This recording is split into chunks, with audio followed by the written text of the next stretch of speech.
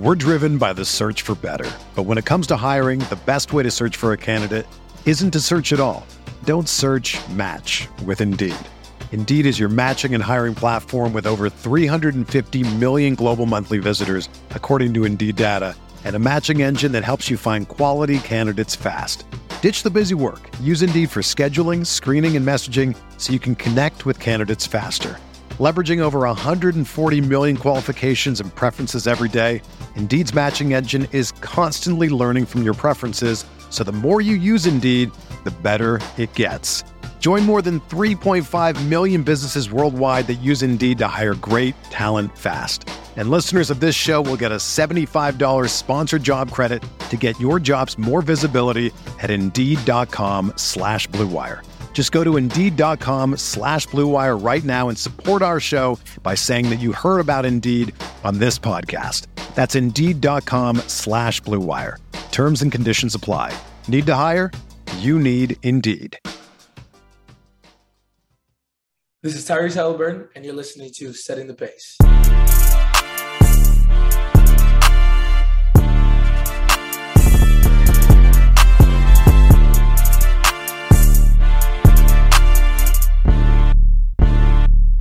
Look, setting the pace with Alex and Facci. Alex and Facci. Alex and Alex. If I put our jacks in the paint, how you gonna stop me? How you gonna stop me? We can go head to head. Call out your top three. Call out your top three. Look at the switch from Duarte. Now that boy got three. We got Halliburton running point. This is the Benedict for the shot. If anybody gon' come in the post, then we got Jalen Smith for the block. Setting the pace, going to the top. Setting the pace, going to the top. This is your number one podcast. Sweeping every team. We gon' need a mop. Smooth.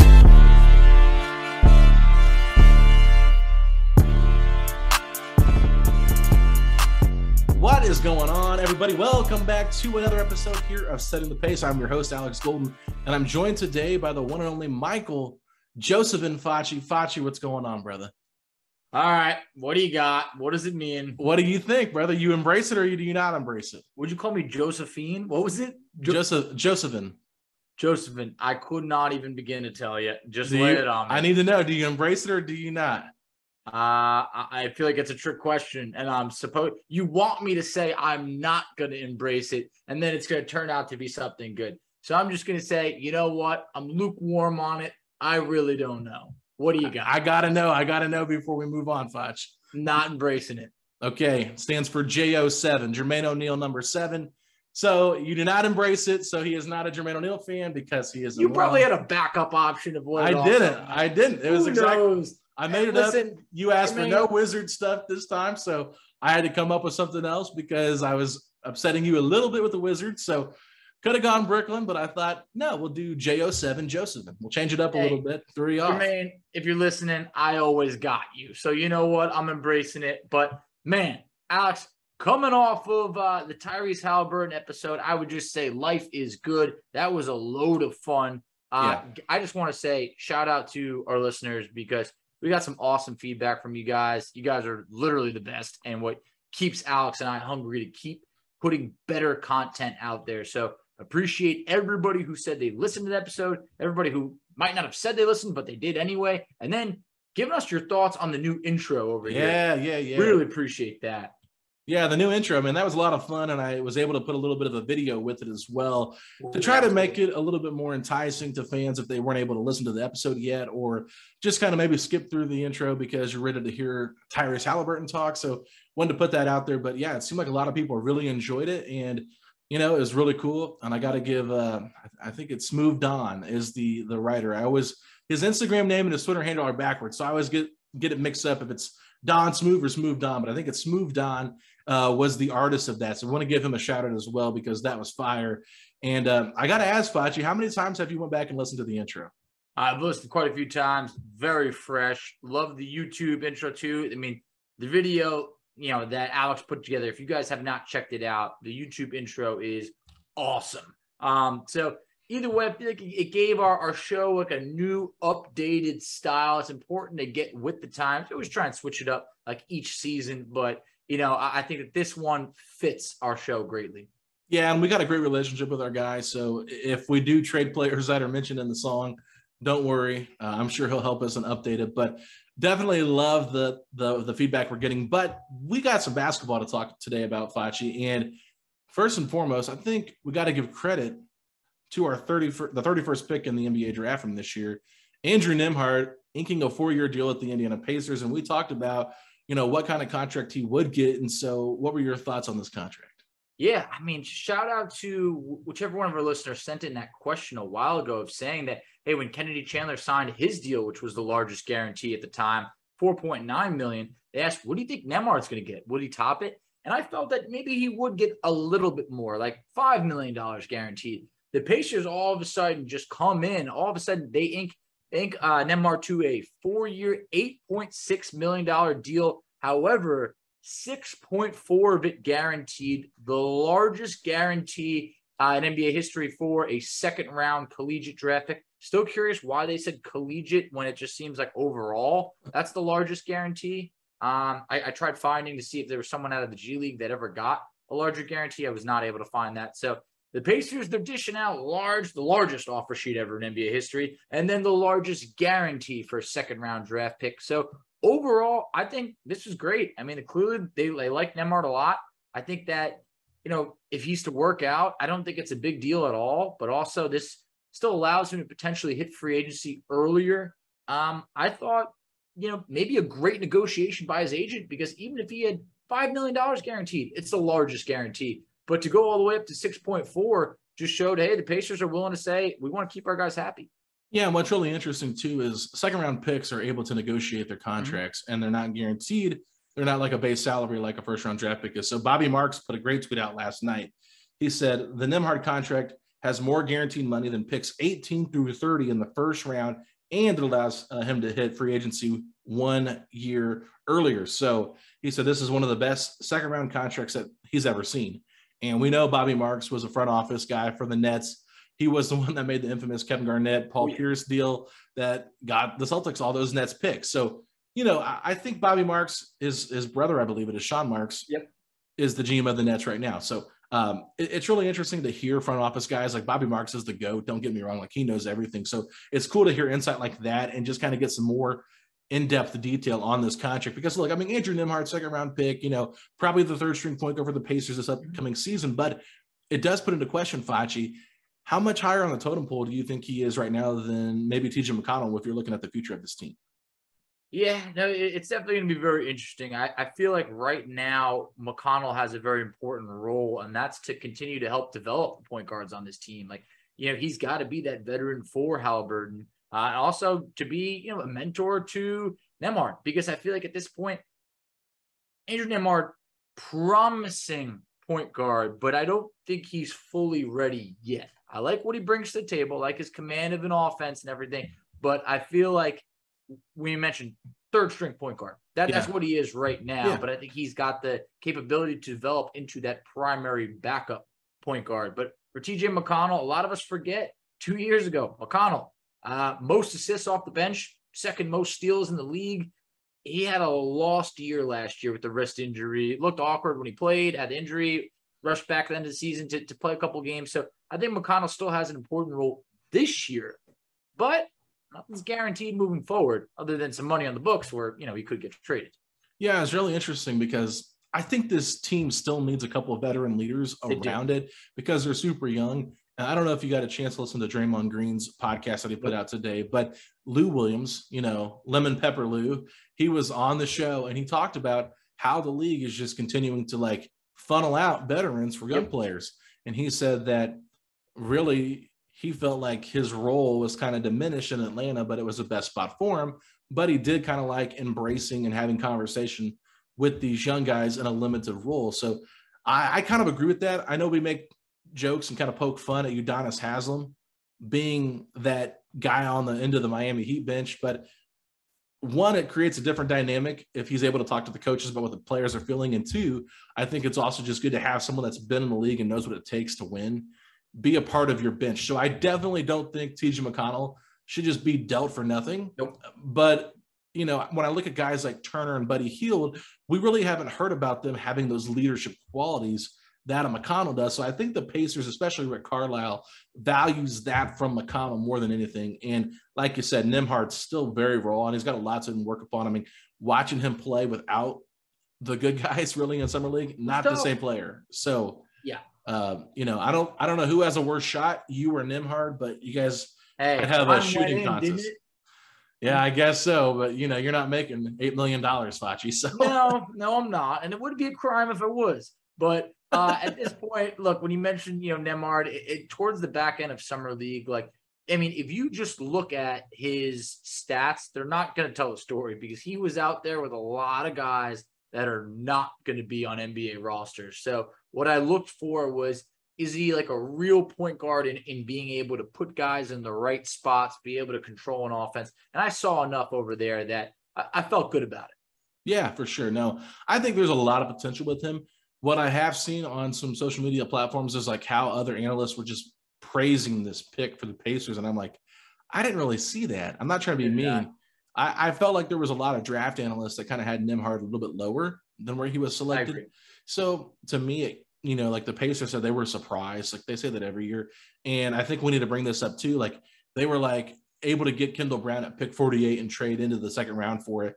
And we've heard a lot about how they love Kendall Brown and he's a top 20 prospect in their eyes. Well, first of all, if he was top 20, you would have taken him 31st instead of Nembhard. Second of all, there was a report out today from our good friend Zach Pearson, someone that I know from working over at 8 points 9 seconds. He's one of the site experts there. He put out a little bit of a notification today for all of us, a little bit of a Pearson bomb. I think this is more realistic than a Massey bomb, right? So we got Zach Pearson. Much more realistic. Yeah. So Zach Pearson never puts out anything unless he's got an actual source. And we talked offline, and trust me, Zach's source is 100% legit. So let's just put it this way. Kendall Brown's going to be put on a two-way deal instead of, signed to a contract with the roster. So that means that there is technically one roster spot open if Kendall Brown is eventually signed to this two-way deal, Flash. So with that being said, Kendall Brown going to a two-way deal. What do you think? I think it's the right move. I think it is. I know there's people that are just like, oh, I like Kendall Brown's game. Like, let's get him out there. I want to see him play. I don't think he's fully ready to play. I think Kendall Brown is one of the players that would have benefited most from returning to college because this guy was a top 15 recruit. Many people believe that he definitely had first round potential, but didn't really get to show it all. So I think that he sometimes, he's could be aggressive at getting into the hole. He's fast and he's explosive, but I feel like sometimes it's almost like needs to slow it down a little bit. I think if he goes to the G League and can really get reps on a routine basis, it's going to be the thing that benefits him most. And then at towards halfway in the year, come up, play, he'll have a much bigger role. I think that's going to pay off big time for Kendall Brown. Yeah, I kind of wonder here if they're trying to leave a roster spot open because they're going to make some potential moves. There's still potential out there for them to do something, right? They've got a bunch of cap space, so maybe they can absorb a player's contract and not have to worry about waiving a guy. That's why you keep 15, like you keep an extra roster spot open, or you don't have to deal somebody back if you want to take back someone's contract with a pick. Like, there's a lot of different ways to like go about it, but I think really the reason they're probably looking at doing a two-way deal with him is for the optionality. He'll still be able to play in the NBA and the G League, like you mentioned. But I also think, look at what they did last year. They rewarded those guys, especially later in the season, and converted those two-way contracts into eventual, NBA contracts. Now, look, it didn't work out for Dwayne Washington Jr. right now, as he's still sitting on the waiver wire out there and can be claimed by any team right now for whatever they want to pay him. So with that being said, I just feel like it's a smart move for optionality reasons. And if Kendall Brown is okay with this and doesn't take it as as like offensive, like, hey, you guys told me you want to be top 20 and now you're giving me a two-way deal. I mean, I think he needs to look at the path Terry Taylor took. Terry Taylor very firmly, a part of the Pacers' future, in my opinion, based off of them guaranteeing that contract, the way he played in Summer League. I think he's a really nice player that can be utilized here in this rotation at certain times. I don't think it's going to be full-time always, but overall, Fletch, I just feel like there's a lot of upside with Kendall Brown, but he's very, very, very raw as a prospect, and he's going to have to, hone some of the talent that he has and just get a little bit better.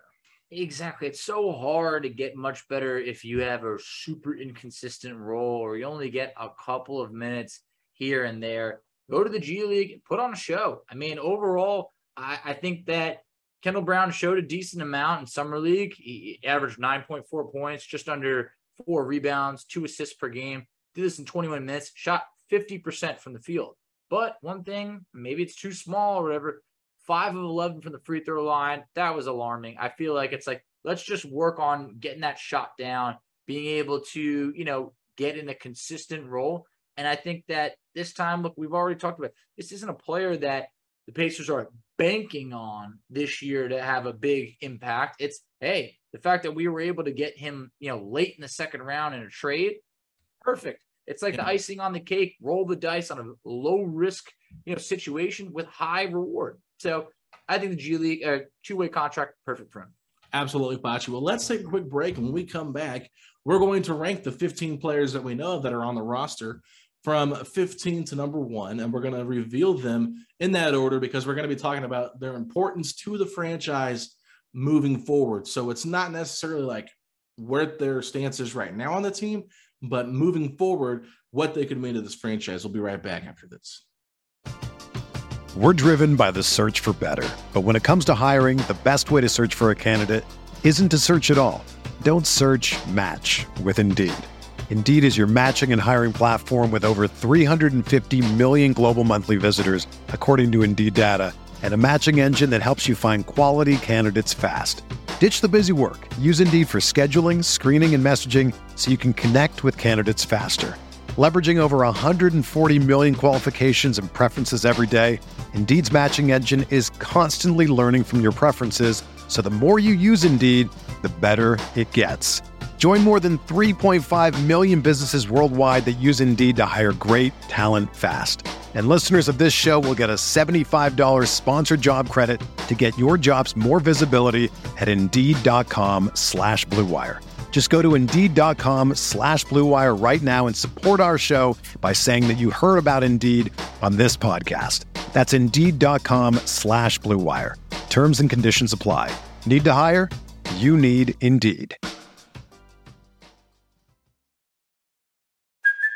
Hey, it's Kaylee Cuoco for Priceline. Ready to go to your happy place for a happy price? Well, why didn't you say so? Just download the Priceline app right now and save up to 60% on hotels. So whether it's Cousin Kevin's Kazoo Concert in Kansas City, go Kevin, or Becky's Bachelorette Bash in Bermuda, you never have to miss a trip ever again. So download the Priceline app today. Your savings are waiting. Go to your happy place for a happy price. Go to your happy price, Priceline. With threats to our nation waiting around every corner, adaptability is more important than ever. When conditions change without notice, quick strategic thinking is crucial. And with obstacles consistently impending, determination is essential in overcoming them. It's this willingness, decisiveness, and resilience that sets Marines apart. With our fighting spirit, we don't just fight battles, we win them. Marines are the constant our nation counts on to fight the unknown. And through adaptable problem solving, we do just that. Learn more at Marines.com. All right, Facci. So, like we said, as we went into the break, we're going to unveil our top 15 players list here in terms of most important to the franchise moving forward. Okay, I want to make sure that we get that emphasized there moving forward. So this is not like a player ranking of who is the best player on the team. So you don't freak out when we're doing this. We're just doing it most important moving forward. Me and Facci have not looked at each other's lists, so we're going to unveil them here on the show. I'm sure we'll have some commonalities in terms of like what players we have ranked where, but I think we always do, differing opinions on where we put certain players. So I guess with that, Facci, let's start at number 15. Who do you got? There's a chance we could have a difference right over here. I'm going with Daniel Theis. Okay. Look, Theis, good player. Do we know if he'll ever even throw on a Pacer jersey?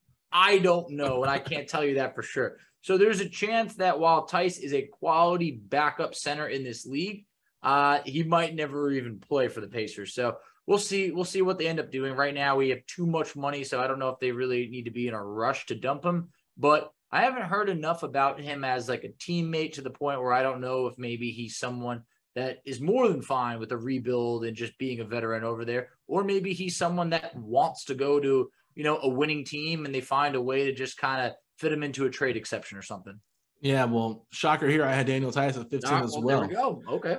It just felt like, okay, he's probably in his, what, is he close to 30? Is he 30 yet? I believe he's like 29. Okay, so he's real close to 30. Plays a position that, we have a lot of big men on this team. Probably won't crack the rotation right away, I wouldn't expect. I mean, obviously he meant more for Boston than he'll mean for us. And even in the finals, he really couldn't crack the rotation because he was kind of unplayable. I don't dislike Daniel Tice as a player. I think he's fine for who he is, but with this team moving forward, I feel like he's got to be at 15 here just because of the age and how everything else factors in. Yeah. Well said. I'm on board. Number 14, I'm sensing a similarity over here. I'm going with Goga Bitadze. Okay, I got Goga too. Yeah, look, you even had a tweet out there. We forget Goga just turned 20. Oh, I know. It's so weird.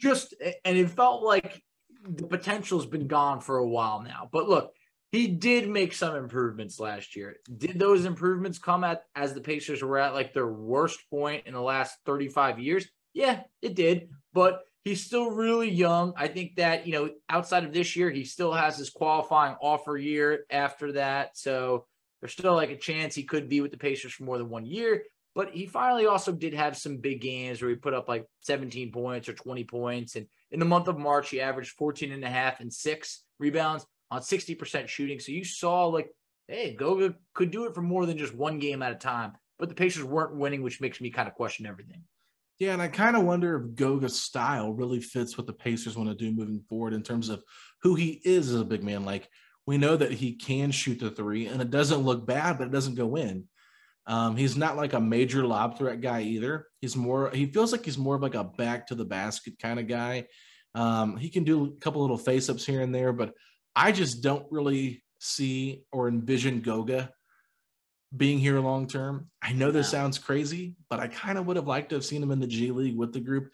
I know but it's year 4. I mean, there's no need for him to be in the G League or not the G League, the Summer League, excuse me.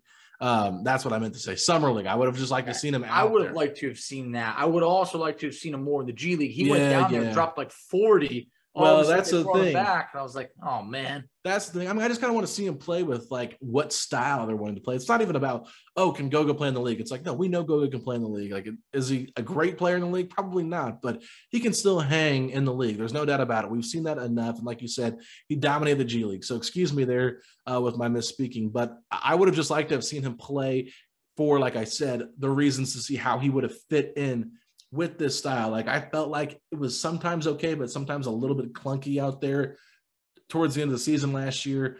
And you just got to wonder, like, fans all over the place have been asking, have we traded Goga yet? When is Goga going to be off the team? And it's like, I'm not trying to like kick the guy out like he's an awful guy, but I just don't see the long-term future with him. Everything just kind of went wrong for Goga from day one with his visas and trying to get over here and all that stuff. So I feel like he's just kind of, getting drafted to a team that had 2 centers on it. Like, I just kind of feel bad for the guy.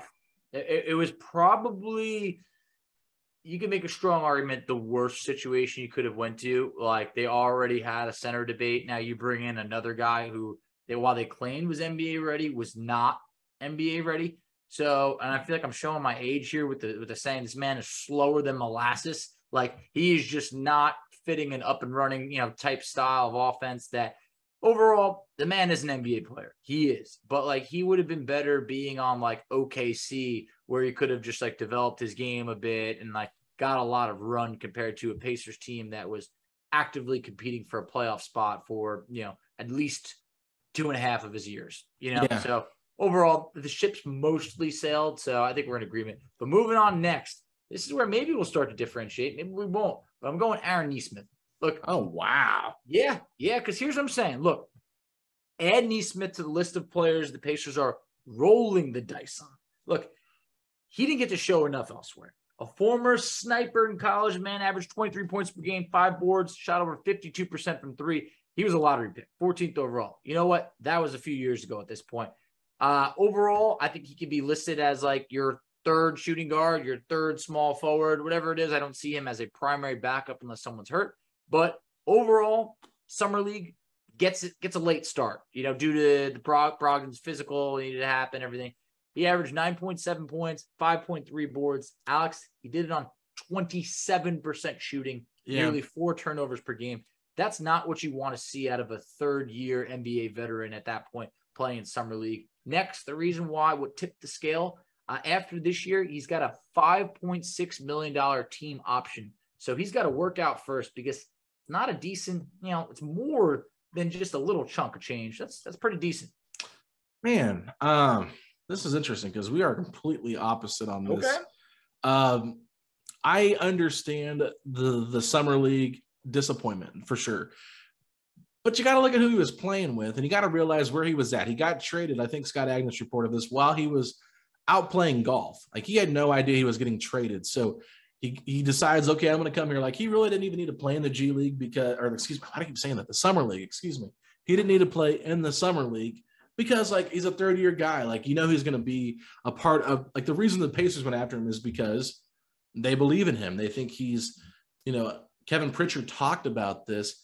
They believe that he is a guy that is going to end up fitting in with this young core. So for me personally, Facci, I'm just a little bit disappointed that you have him so low because I really believe in his upside. But for me, I'm going with Kendall Brown. Okay, this is where I have him at 13, and I feel like this is a bit where I start to hate my list. Okay, I was about to say, man, people could be talking a little bit of a reach here. I love Kendall Brown. You guys know how excited I was about that draft pick. Like, I was like, are you kidding me? We got Kendall Brown. We traded back up. Way to go, KP. Let's go. That's how I felt about it. But at this point, with him being on the two-way deal, you got to wonder, do they really believe in this guy to not put him on the roster full time? Why not just give him the 15-man roster and cut somebody else like a Tice or something like that if you don't really believe in him? So that's where I'm kind of at with it. It's like, you're going to put him on a two-way deal. Okay, that's fine.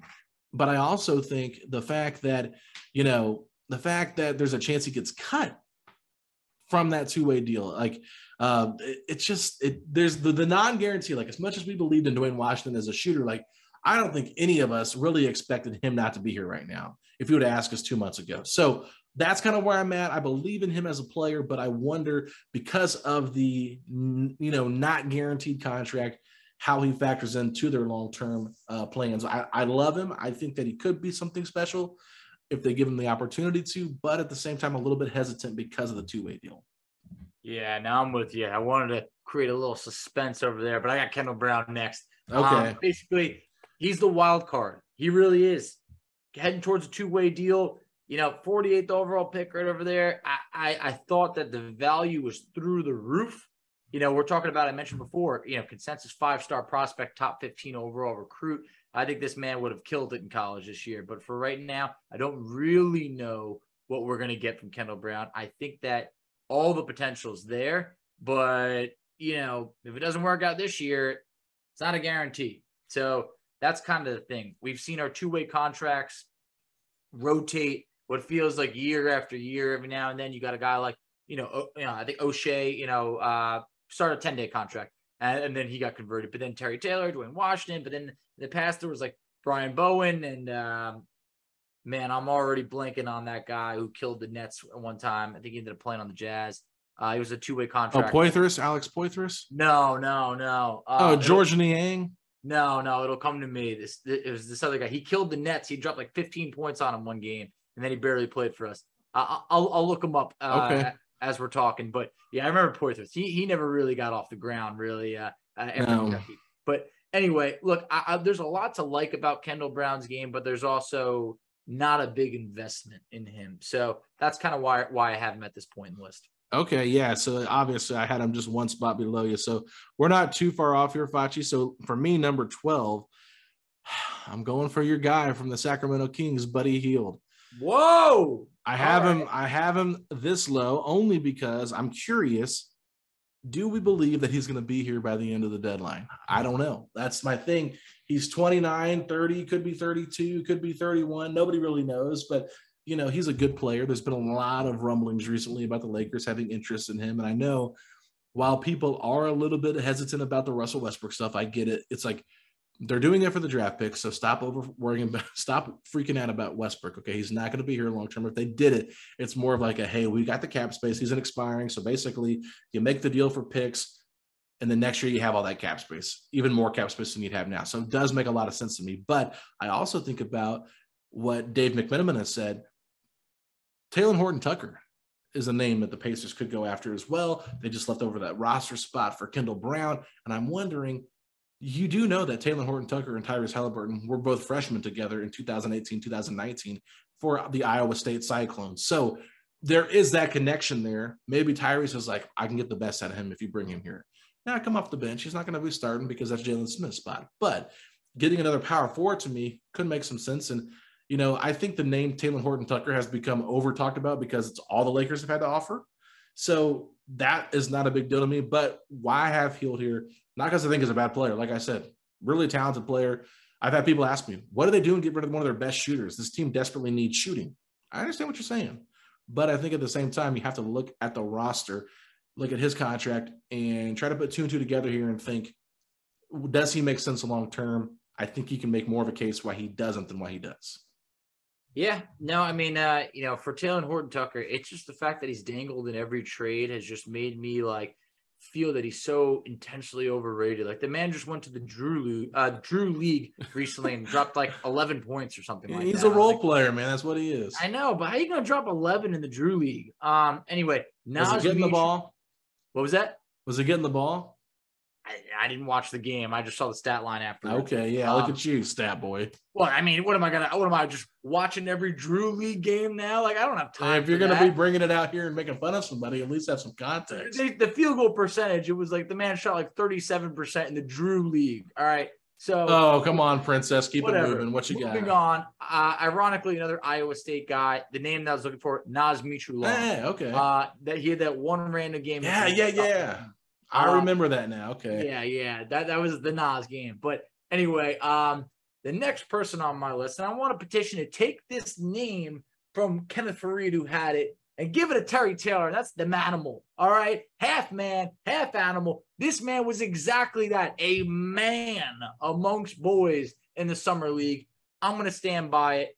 I think for his height, I think he might be the best rebounder in the NBA. Or he's up there. 6'5". This man swallows rebounds. So summer league, yes, it's summer league, but he averaged 13.7 points, 7.7 boards, did it on 57% shooting. I thought, you know, he looked like he didn't belong in summer league. He looked like it was below him. So awesome to see. But overall, he showed a lot last year with the Pacers. Averaged nearly 10-5, shot 61%. Overall, look, he's still that like third string four. You know, you could play him as a small ball five, but you're getting real small at that point. But regardless, I look forward to seeing him extend his jumper. We saw that at times. Still got a lot of work to do over there, but I think the potential is there. But he would be higher on this list if he had any guaranteed money moving forward, which unfortunately he doesn't.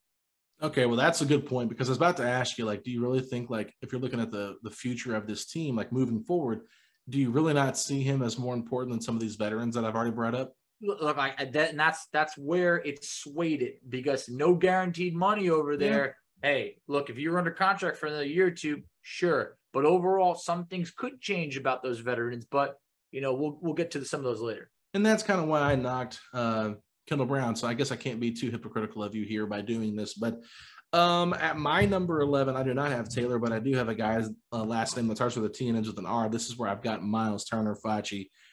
This is a tough one, because I know people are probably thinking like, oh, you just hate Miles, but that's really not the reason I'm doing this. It's one of those things, like, he's constantly in trade rumors, dude. And he's in an expiring contract. And there's been a lot of rumblings that he's not going to be here. Like, you know, I've listened to other Pacers podcasts, and they're just like, what is going on? Like, I know Scott Agnes is pretty adamant about the Pacers don't want to get rid of Miles. Miles wants to be here. But I've heard other people say, at what point do you have to just stop with this back and forth relationship? Like, it's really annoying, dude. Like, I'm really tired of talking about Miles Turner. And if I'm tired of talking about it as a podcaster, just imagine how the player that's constantly being talked about feels. So to me, it's just like moving forward, like, sure, if they could come to an agreement on like an extension, then sure, Miles Turner is probably top 5 to 7 in this range here for me. But right now, I just feel like with the uncertainty of what the Pacers believe in Miles Turner, And if you go back and read Scott Agnes's article today talking with Kevin Pritchard, Pritchard made no comment about wanting to be with him long term. It was more like, yeah, the reason guys go after, the reason his name's always in rumors is because, people really want him. Okay. And then he goes on to say, he's like, we're very transparent with our players. And this is all during the DeAndre Ayton situation. So with that being said, I just don't know if the Pacers believe in Miles Turner long term. And that's kind of why I felt like I had to put him ahead of Buddy, but being one of the longest senior Pacer, but one of the older guys on this team at just 26 years old, I just wonder what his future is with this team. Yeah, all valid points. Some of them that I very much agree with, and ones that I will cover when the time comes. But next, I'm going with a guy that you covered recently, and that's Buddy Hield. It hurt me to have him this low. I wanted to have him higher. I got that soft spot. But talent-wise, look, he's there. He's up there. This guy, he shouldn't be this far down the list, but he does turn 30 later this year. I actually believe he could be 31 or so. But also, feels like he's the roadblock between, Duarte and Mathurin fully being unleashed because, just to think about it, it's going to be hard to get all those guys to really be playing 30-plus minutes per game if that's what you want. But Buddy played 35.6 minutes per game for the Pacers last year. It was a lot. He started every game as a Pacer. And honestly, I enjoyed what I saw. But the Lakers have this obsession about him, or maybe LeBron does, and it just feels like it's only a matter of time. He's owed $40 million over the next 2 years, which really isn't that bad at all. But when you have the opportunity to get another first-round pick for him or, some other young talent, continue this rebuild because that is the direction, then it makes him expendable. The guy was second in the league in threes last year, which I love, but I don't see him finishing out his contract with the Pacers. I see a best-case scenario. Maybe he finishes next year, but he's probably traded at the deadline, if not traded before. Yeah, I can't imagine him outlasting his contract that he has. No, I just can't. I can't. And it's like, I like Buddy. We were trying to get Buddy here if the Sabonis stuff wasn't going to get the extension back a couple years ago. We're like, yeah, Buddy to Indy. We were talking about it. I think there was even some talk that maybe we could trade Oladipo to the Kings for Buddy Hield. And we were like, yeah, let's do it. Let's get Buddy Hield. He's a shooter. We need shooting. But overall, at that point, Oladipo's stock and value was so low. We were just like, oh, it was very low. Yeah, I know Buddy don't play any lick of defense, but my goodness, he's got an offensive game that's fun to watch. So, So anyway, I was really loud. I'm sorry. I don't know what just happened there. But yeah, Buddy Hield, we already talked about him. He is number 12 on mine, number 10 on yours. So for me, number 10, another veteran, T.J. McConnell. This is where I've got McConnell. I think he is the highest ranked veteran on this team for me for a reason. Number one, the contract. Number two, what I think he means in terms of leadership. We talked about that a little bit in the first segment. And then number three, Coach Carlisle just loves him. And every coach that talks about McConnell just raves about his work ethic. He's been there working with the young guys during the offseason. He really just embraces this kind of stuff. And I think, Chad Buchanan said that they'd love to have T.J. McConnell eventually be a part of the organization as a coach or something someday. So they all believe in what he brings to the table. So I could probably put him up higher than some of these guys, but it is a business at the end of the day. But I just like McConnell overall as a player, good backup point guard. He can kind of groom Nembhard into that position. Still limitations, but when they want to play fast, I think he's a guy that's always got his head on a swivel, willing to play fast. And I think that out of the veterans we've talked about, he's probably the least talented of the three or four with Tice. Probably better than Tice, but between Turner and Hield, I feel like less talented, more important to the future of the team. Okay.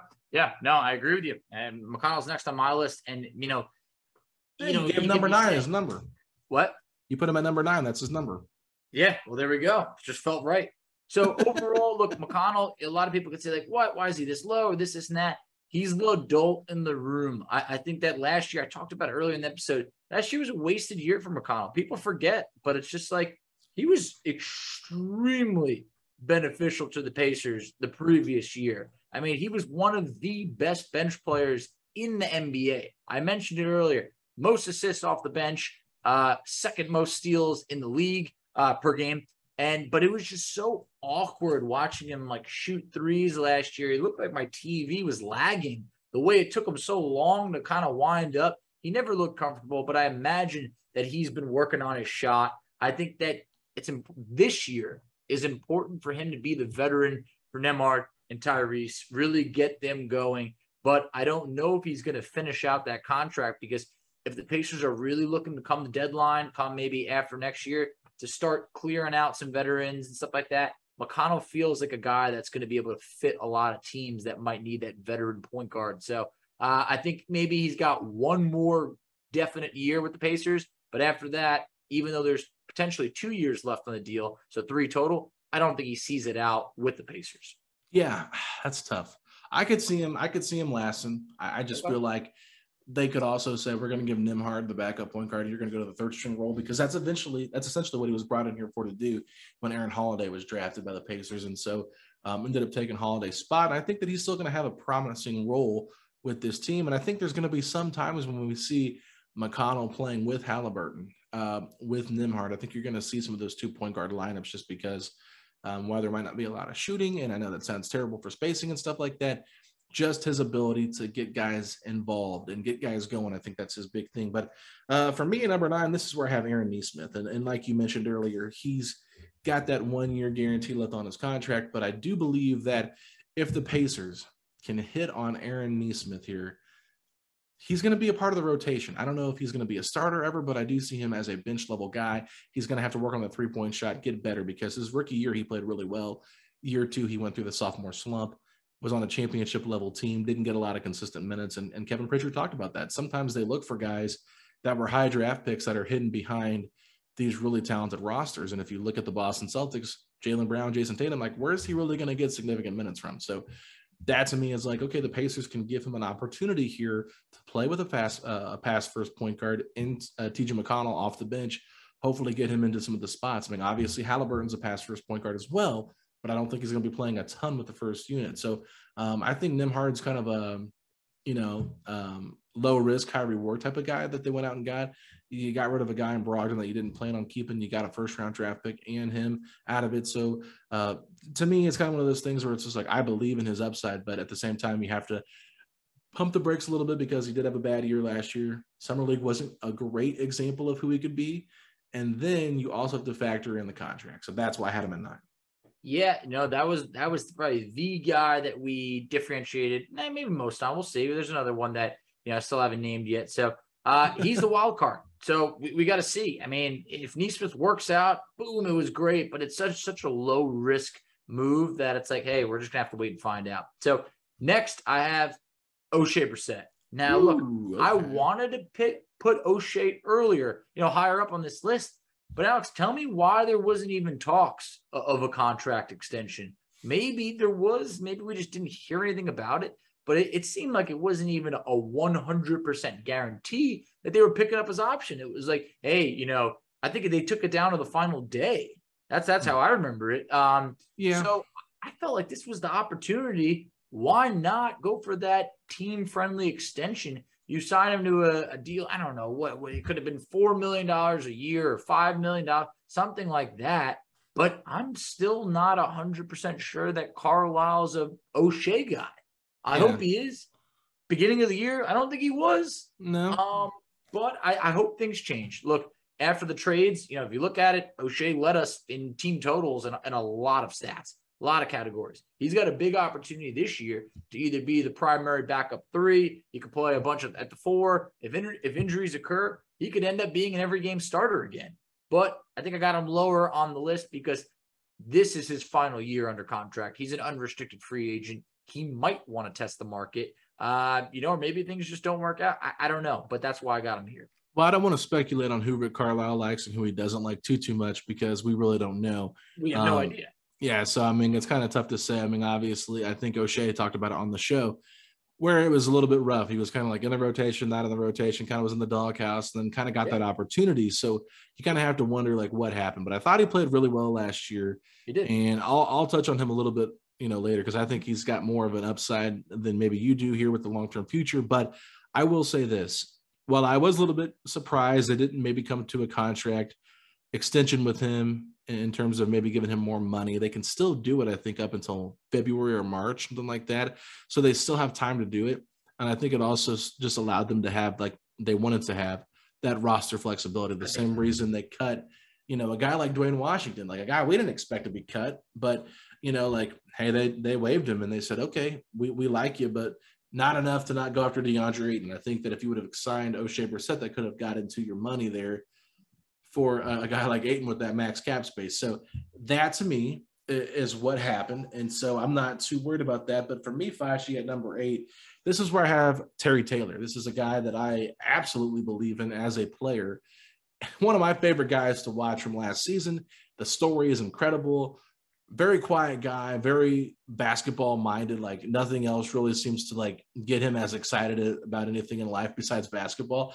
You know, we've had some talks with people that are close to him, and it's just like basketball is his life. Like he's a pretty quiet dude. Like, you know, being out in the public's like not his big thing, but he loves basketball. And I think basketball junkies like that. And like, I talked to some, you know, some people that are, you know, really involved in analytics, and they were just like, analytics, man, like Terry Taylor jumps off the page. So that's where I kind of think that. And I've heard that the Pacers kind of view him as like their next Thad Young.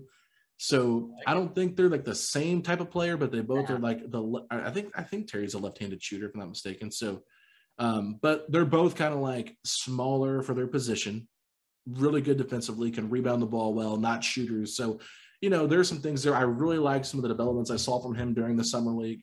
I'm not looking at stats, just looking at overall play. I thought he did some really nice things, like putting the ball on the floor, kind of shooting that little 5-foot, 7-foot floater. I thought he looked pretty good at that. So for me, I believe in Terry Taylor. I think that he's going to get another contract here at the Pacers. And I think, hope so. You know, like the future of Tyson Turner is not very bright. So to me, it's like Taylor could fit into that 4 or that 5, whether it's a, you know, second unit or, you know, third string type of guy right now. I just feel like long-term, he's going to be a part of the Pacers because they believe in him. Yeah, I mean, look, I believe in him. You believe in him. I think all the fans believe in him. It's just a matter of just give this guy consistent playing time. That's it. He was an absolute. It's going to be tough. It's going to be tough with the roster. It is going to be tough. That's why I had him lower, because it's like this is such a big year for him. Nothing else is guaranteed. You know, they got team options after that, but nothing else is guaranteed. So yeah, I'll say this real quick. I just feel like if you look at the depth chart, like there is a way you could talk yourself into like, okay, maybe Isaiah Jackson's actually the backup 5. Mm-hmm. And maybe there's a chance Terry Taylor can play the 4 some, right? Yeah. Do we like that pairing together? Do we think that they can be a dominant pairing together in the front court? My concern is not about, you know, the rebounding and the defense. It's more about the offense, and are they able to be, you know, able to mesh together? Is Isaiah Jackson going to hit that outside shot? Yeah, where it's going to be something better. I think Isaiah Jackson's a great roll man. Oh yeah, in a pick and roll situation, but I don't see him as like that pick and pop like Turner. So that to me is where it's like Taylor kind of would probably thrive with more of a pick and pop type of guy, depending on where he plays. So, you know, I'm kind of like questioning how they find the right playing time for him, but they could play them together. They did it last year and it wasn't like terrible. It's just not the perfect offensive fit. Yeah, no, it's definitely not perfect. Both guys' shots are in the works, you know, so, you know, waiting to develop. So we'll wait and see that. Next, I have the man who just can't seem to get his name out of the rumors. That's Miles Turner. I know you had him, you know, lower on the list. This is had him at 11. You have him at 8? Yeah. 7. So 7. Okay. So Turner, longest tenured Pacer, going to his 8th season, yet he's still only 26 years old. However, he's been nearly traded, or at least, you know, was heavily offered in the Ayton sign and trade. And he's been offered what feels like every single year, rumored somewhere. So he's entering a contract year. It doesn't appear that the Pacers are going to work towards any early extension at all. Could be traded at the deadline. Could even be traded before the season started. But overall, there is still a scenario where he's set up for a career year.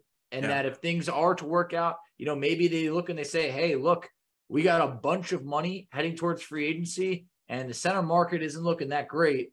What are we going to do over here? We got Miles Turner coming off a career year, playing with Tyrese Haliburton. He's finally got, you know, a point guard that fits maybe his style of him being the center compared to like Brogdon trying to work it in with him and Sabonis. So there's just an opportunity over here where it could work out, but at the same point, I can't put him any higher than this. Yeah, you're being a little bit nicer than I was. That was. if he gets the extension, then I can see why he'd be, like I said, 5 to 7 range for sure. Well, that's why I was like, it's like if things work out, that type. I just don't see it working out. I'm not trying to be like anti-Miles right now. I really just don't see it working out based on how many times he's been in trade rumors. Oh, yeah. I mean, like we talked about, he's got to stay healthy first. That's also the big thing. If he can't play like 72 games, like not even like all the games, like you got to play like 70 games this year in order to be like, okay, all right, I feel better. Yeah, and I think it depends on how much he wants too, right? Like that's a big part of it too. Yeah. How much money he wants. Is he the best center fit with Tyrese Halliburton? Probably not. Like I talked about that a lot, like why I wanted a guy like Ayton, because just a pick and roll threat like Isaiah Jackson is that guy. Now, I don't think Isaiah Jackson's ready for that starting center role, but, is he going to get enough minutes with Tyrese to really develop that chemistry with him if that's what they kind of envision? I think there is a scenario where you could play Isaiah and Jalen Smith together in that, front court and kind of see what that looks like. But you have to wonder, would they start Isaiah Jackson over Turner? Like, no, there's no way. So no, they wouldn't. I just kind of look at it from this perspective. Turner is a great rim protector. Mm-hmm. I don't think he's as great of a defender as people think he is out in space. No. The blocks overshadows a lot.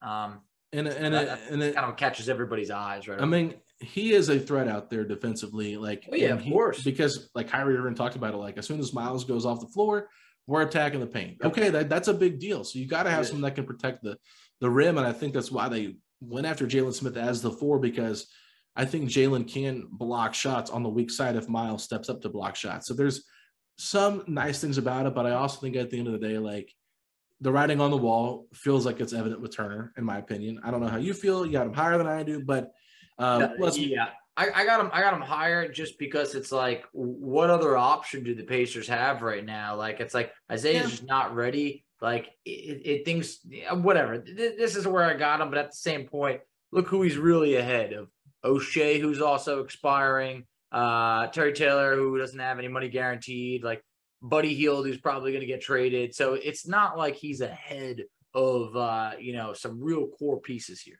For sure. So I'm going to move on quickly to my number 7, and I've got Andrew Nembhard. Like we just talked about in the first segment, he got that 4-year contract, a second-round draft pick. Just a really solid third-string point guard. The longevity of the contract makes it seem like it's inevitable that he needs to be up higher than some of the other guys. So the 4 years definitely makes it interesting. Obviously, the 4th year is non-guaranteed, I believe. So it's like a player option, if I'm not mistaken, team option, something like that. So there's an option on it. But overall, I do believe in what Nembhard can be as a backup point guard eventually. Obviously, the Pacers are very high on him. And, from the people we've talked to, they love the fit between him and Carlisle. So I think playing with Halliburton, not just McConnell, but playing next to Halliburton, he's going to learn a lot. So not a bad point guard in terms of a backup point guard, going with Duarte and Mathurin and Jackson Taylor in the summer league. Once he lost a lot of that talent, you saw when he has to do more, it's not good. But I think if you give him the right squad to go out there with, if he's just who he is, he'll be all right. So not too much on Nembhard, but I was a little sour on him when we first drafted him at 31. Felt like it was a bit of a reach. I think a lot of other draft analysts felt the same way, but I'm talking myself into a little bit more because I do believe from what I saw that, there are some things that I like about him, but a lot of things to work on too.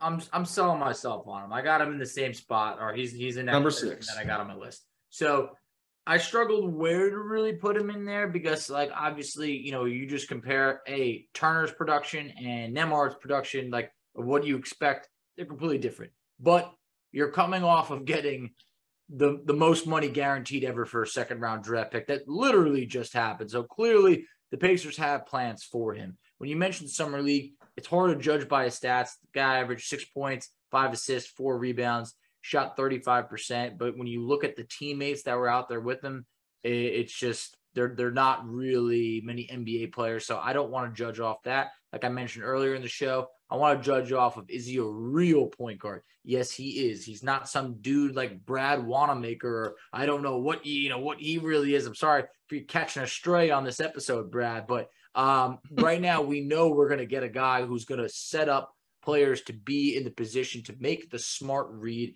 make the smart pass. Yeah, you mentioned Carlisle loves him. And at this point, hey, the Pacers took him 31st. He's basically a first-round pick. We talked about got paid more than almost half the first-round picks. So that's why I thought this was a very appropriate spot to put him on the list. Yeah, for sure. Let's move on. My number 6 here, Facci. I got Oshae Brissett. I believe you had him at 8 on your list, so we're not too different here. I think the reason I have him a little bit higher is because he's really the only small forward that we have on the roster. True small forward. I mean, literally the only wing besides, I guess, Kendall Brown, but he's on a two-way. So literally, though, like the only like wing player we actually have on the roster. So I feel like even though he's only got 1 year left, I feel like the Pacers really can't afford to lose Oshae Brissett. Yeah. I believe in his upside. I believe that he's going to have a great season this year, probably his best season yet, playing this faster pace. I don't even know if he's going to start, come off the bench, what's going to happen. But whatever role he is given, I think he is going to thrive in it. And, it's probably going to be hard for him to go from being a starter last year towards the end of the season to coming off the bench. That's the route they go because they did give Jalen the starting 4 spot, but they could put him at the starting 3. I just wonder if they're going to maybe do a Duarte Mathurin and bring him off the bench with a Nesmith and Buddy or something like that. I don't know for sure, but we'll talk about starting lineups and lineup rotations and all that later. But for me, I got him at 6. I feel like it's a good spot for him. Really talented player. I think that he's just started to get to his just scratching the surface of who he can become as a player. And I'm a big believer in him. So let's move on. Number 5, who you got? Look, I love me some Oshae, so I really do hope everything works out. Would have loved for him to get that contract extension. Still hope that he does. Would love to have him be a part of this court for years to come. But next on my list, I got Ajax. Look, freakishly athletic potential. This man can jump, out of the building. He can block anything in the air. He can finish any alley-oop. I think he was viewed as more of a project coming into last year.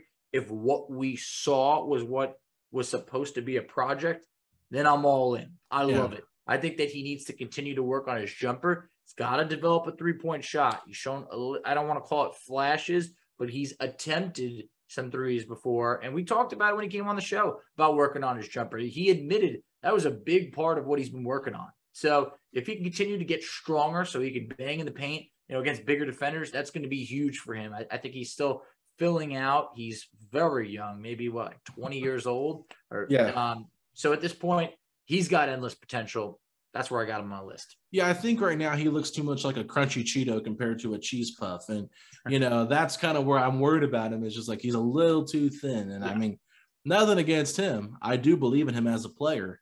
I think that athleticism with having that size or that size of a body, that body size, is beneficial for being able to guard maybe some, quicker guys, but he still was pretty bad in space on defense in the summer league. He was much better in drop coverage. So that's one of those things where I feel like he's going to have to get better at being an on-ball defender. We love the upside with him being able to block shots and stuff like that, but really he's better at trying to guard straight up and hopefully not get bullied in the post and use his quick timing for recovery.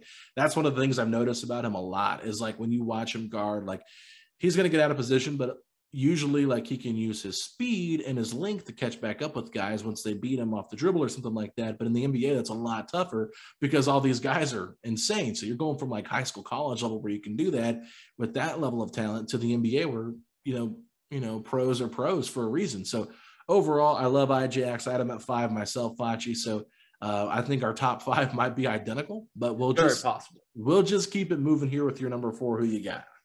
I got Sticks himself, Jalen Smith. So Smith looked rejuvenated when he got to Indiana. Averaged 13.4 points, 7.5 rebounds. Did it on 53% shooting and 37% from 3 in his 22 games. Look, we've already heard this is our starting power forward, straight out of the words from the front office. But he's been working out with the boys all summer, building the chemistry. He's valued here. He's happy. He knows the offense. And I think that if he can do that, I think he can do what he did last year for 82 games. If not, take a step forward. Maybe round that off to, can you give us 15-8, 15-7, whatever. But also just be able to be a consistent three-point shooter and be a solid rebounder. I would like to see him develop as a defender. Continue keeping up that three-point shooting so we know it's not just really a fluke. But what I saw last year was really promising. That you got to remember, this is a lotto pick just a couple years ago. And, he's only 22 years old.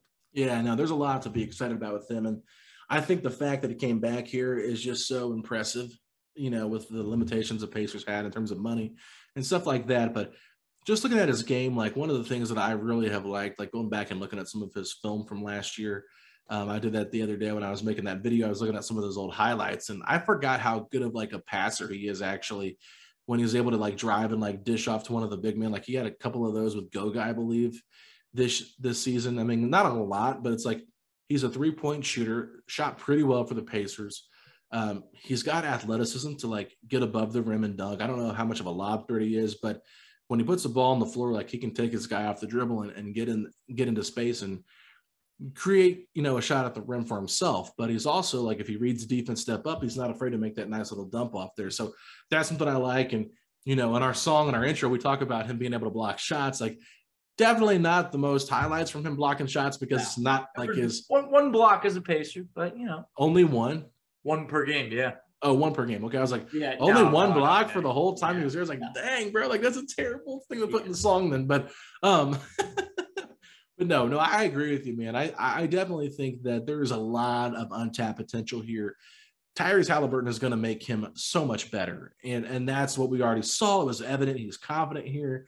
He's going to have that starting role. Like you said, he found his smile again. So we love him. I think that Goggles sticks himself. It's just like, what an awesome dude. Like, yeah, he really I love his personality. He's all about the game, does not care about anything else. Like Tyrese coming on talking about his fashion sense. Mm-hmm. Like, it's just so funny, man. Like, he's like, you don't care. And that's what I love. Like, just come play ball and let's move on. So any other thoughts on Smith before we move on to number 3? Yeah, I just want to say, like, what Tyrese said for him is like what I tell Babe all the time when, she's like, come on, like, that's what you're going to wear. And I'm like, I'm comfortable. Like, yeah, like that just sounds like Jalen Smith. Like, yeah, he's making a couple $1 million, but he's like, I'm comfortable right now. I don't want to like wear that stuff, Yeah. You know what I asked my wife? Does this make me look fat? What? Yeah. I said, does this make me look fat? And she's like, yeah, that one does show a little bit too much of your body. So let's change your shirt up here.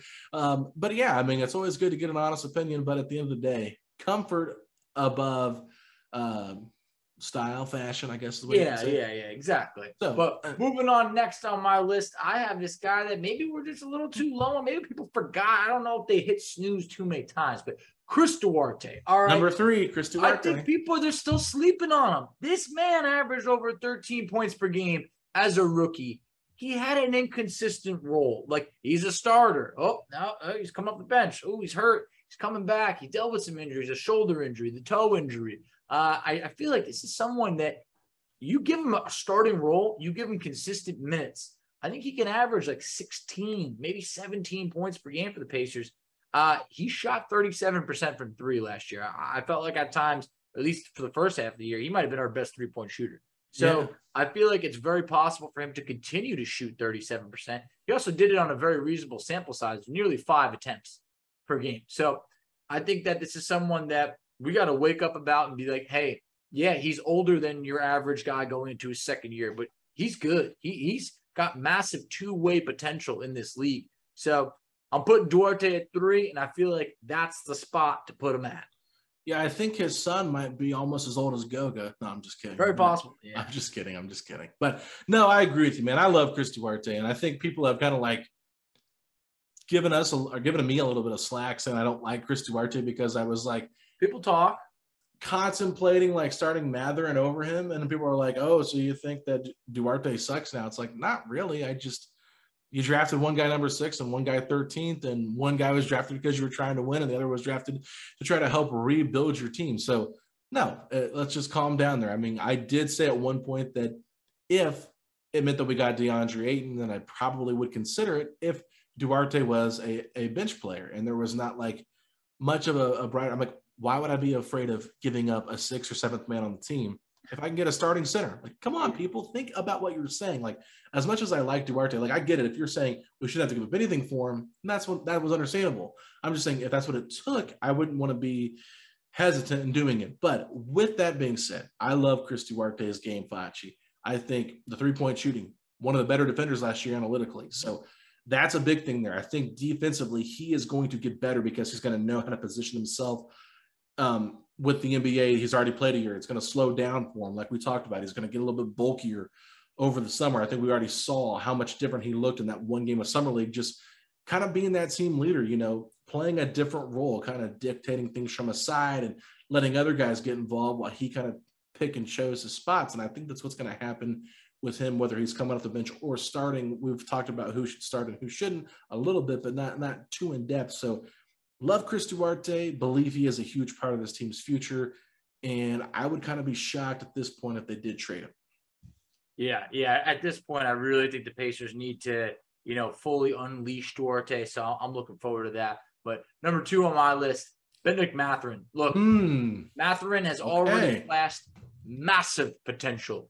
I believe he averaged the most points per minute out of any rookie in Summer League, and I thought was one of the most impressive players in Summer League overall. So I think he could and should be the alpha scorer of this Pacers team moving forward. I think that Bennedict Mathurin could be your A option over here. So you think he has potential to be better than Tyrese Halliburton? As a scorer. I'm saying overall as a player. I mean, the potential's there. I can't say the potential's not there, but I'm talking about your alpha scorer. Like Tyrese, set him up. That's your running mate. Like I think that Mathurin is someone that can be averaging 20 points per game for the Pacers in the future. Not saying it's going to be next year, but I need to have everybody get that out there. I didn't say next year, but moving forward in the future, I think that he has that 20 points per game potential. So I think that he could still grow as a defender, but I think that he has what we're looking for, the confidence in his game. I mean, I just thought that this guy in Summer League was a treat to watch. Whose ceiling is higher in your opinion? What, between Halliburton and Mathurin? Yeah. I'd say Halliburton. I mean, Halliburton, I think it's real tough because I don't want to sell a guy short who hasn't even played in the NBA yet. That's what I was going to say. We cannot judge Mathurin because he hasn't played in the NBA yet. It's way too early. Like, we can maybe do it after this year, after a year of playing, right? And then come back to it and say, okay, Facci, look at both the rookie seasons, look at maybe his compared to Duarte's, Halliburton's, who's got the higher ceiling. Then we can make that. But there's no way that any of us should be going out on a limb and saying, well, Mathurin's got a higher ceiling than Halliburton. No, I mean, that's why one man's listed number 2 and one man's listed number 1. Physical wise. Oh, yeah. Mathurin is much more physically gifted than Halliburton. Halliburton couldn't stop talking about those muscles. Yeah, he was like, have you seen how thick he is? Multiple positions. I mean, that is one of the things that I think will help him maybe reach a higher apex in terms of like who he is. But it's like, no offense, but like Chris Paul is who everyone compares Halliburton to. Yes. And look, Chris Paul don't have like those huge muscles to guard players 1 through 5, but he's incredibly smart. So it's like, no, I think that they're going to be perfectly matched together. So obviously Mathurin's 2 from me, Halliburton's 1. I was just trying to act like shocked when you said Mathurin at 2. You're trying to rile me up, but I was like, what? But you kind of like the way you hit on him as like a potential guy being the number 1 scorer. I wonder, like, I've heard some comparisons of Bradley Beal to Mathurin. I wonder if we're looking at maybe like a John Wall, Bradley Beal of Indiana here with Halliburton. Only fitting you named 2 Wizards from your favorite team, huh? How about that? Okay, yeah, exactly. I don't know, man. I love the John Wall Bradley Beal duo. I mean, that was one of our favorite duos to watch together, Foch. So that's one of the things where I'm just thinking about. Like, they're totally different players. Like, don't get me wrong. Like, I don't think Halliburton and Wall are even close to the same player, but like level of impact that they could have on a team. Like, they're going to have to get better pieces than what I think the Wizards put around those 2 guys in terms of building. And obviously health issues came in, but like the 1 year they were both healthy, like they took the Celtics to 7 games, right? So that's kind of what I can see potential wise in terms of like just apex of talent, those 2 reaching. But, you know, that is projecting quite a bit for a guy that's not played in the league yet. So I just try to pump the brakes, but I'm also excited about the future. These brakes might need changing. I don't know if I can pump them, man. This car is in motion right now. I love what I see out of Mathurin. I just feel that this man has a different type of potential than any rookie the Pacers have drafted or had in our lifetime. So I'm thrilled about him. But number 1 on the list, Tyrese Halliburton. Yeah. Look, simply put, this guy's the franchise, the cornerstone. He's the guy who lays the groundwork for everything else to be built up around. So he's the guy that's going to take us past being a 4 seed or a 5 seed or a 6 seed and saying that we actually have the real potential to compete with the top teams in the league. And we talked about, hey, Pacers have had 5, most improved players of the year. I feel like Tyrese Halliburton, he's like an artist. I think he can create the next most improved player of the year for the Pacers. He brings that he raises the ceiling overall, and it's hard to have a player on each team that raises the ceiling for everybody else, and that's what he does. Yeah, I can't say enough great things about Halliburton. Obviously, he was on the podcast just the last episode. I mean, terrific human being on and off the court. I think he's just going to change the entire culture of this franchise. Mm-hmm. And the fact that Rick Carlisle just praises him like he's his own kid, right? I mean, that's how much Rick Carlisle loves Tyrese Halliburton. Like, it's kind of funny just to listen to him talk about him because he almost gets giddy like a high school girl. You know what I mean? I was going to tease Tyrese and say, like, you are the light of his eye. Like, thank God you didn't do that. Like, I mean, that's how Carl talks about him. I know, but thank God you didn't do that. You were cringing enough on that episode. But with that being said, I would just say this. Halliburton is a fantastic player overall, Flash. We know that. We know that Halliburton's a really great player. And you don't get DeAndre Ayton to sign a max offer sheet if you don't have Tyrese Halliburton. Max. And that is where I'm at with it. We've desperately needed this level of true point guard on this team. He is that guy. He's going to continue to take us to that next level. I don't care how great Bennedict Mathurin is in his rookie year. He's not going to be who he is without Tyrese Halliburton. So that is the kind of the thing. He is the engine that's going to keep this team running. They're building around him. So I think at the end of the day, our top 5 were the same Facci. So we're kind of in an agreement there on who makes the most sense moving forward. But our 6 through 13 was quite jumbled up, but our 15, 14, 5, 4, 3, 2, 1 were all the same. So 33% accurate in terms of commonalities and 66.7% in terms of differentiating. So nice back and forth, but any final thoughts before we sign off?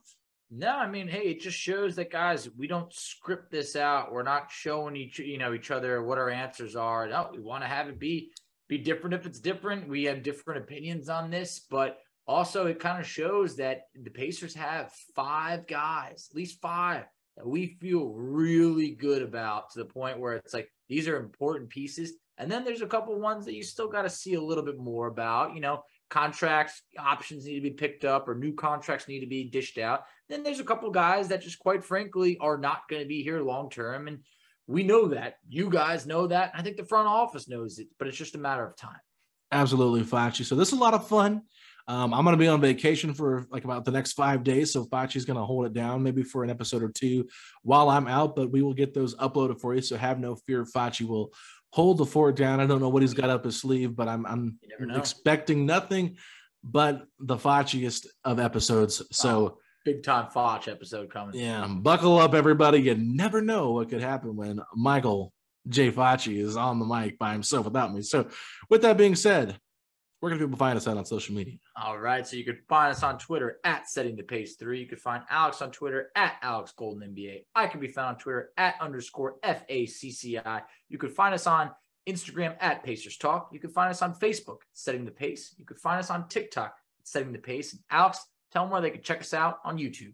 Yeah, if you guys want to see the Tyrese Halliburton interview or our reaction to the Malcolm Brogdon trade or Michael Scotto talking about rumors from last month for whatever reason, the Lance Stevenson episodes, all those, YouTube, Setting the Pace, a Pacers podcast. But if you're excited to see the duo of Bennedict Mathurin and Tyrese Halliburton for the long-term future, say these 3 words. Let's go, Pacers!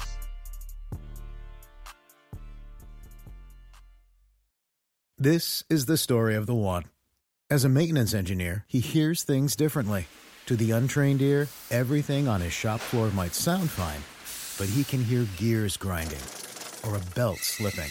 So he steps in to fix the problem at hand before it gets out of hand. And he knows Grainger's got the right product he needs to get the job done, which is music to his ears. Call, click Grainger.com, or just stop by. Grainger, for the ones who get it done.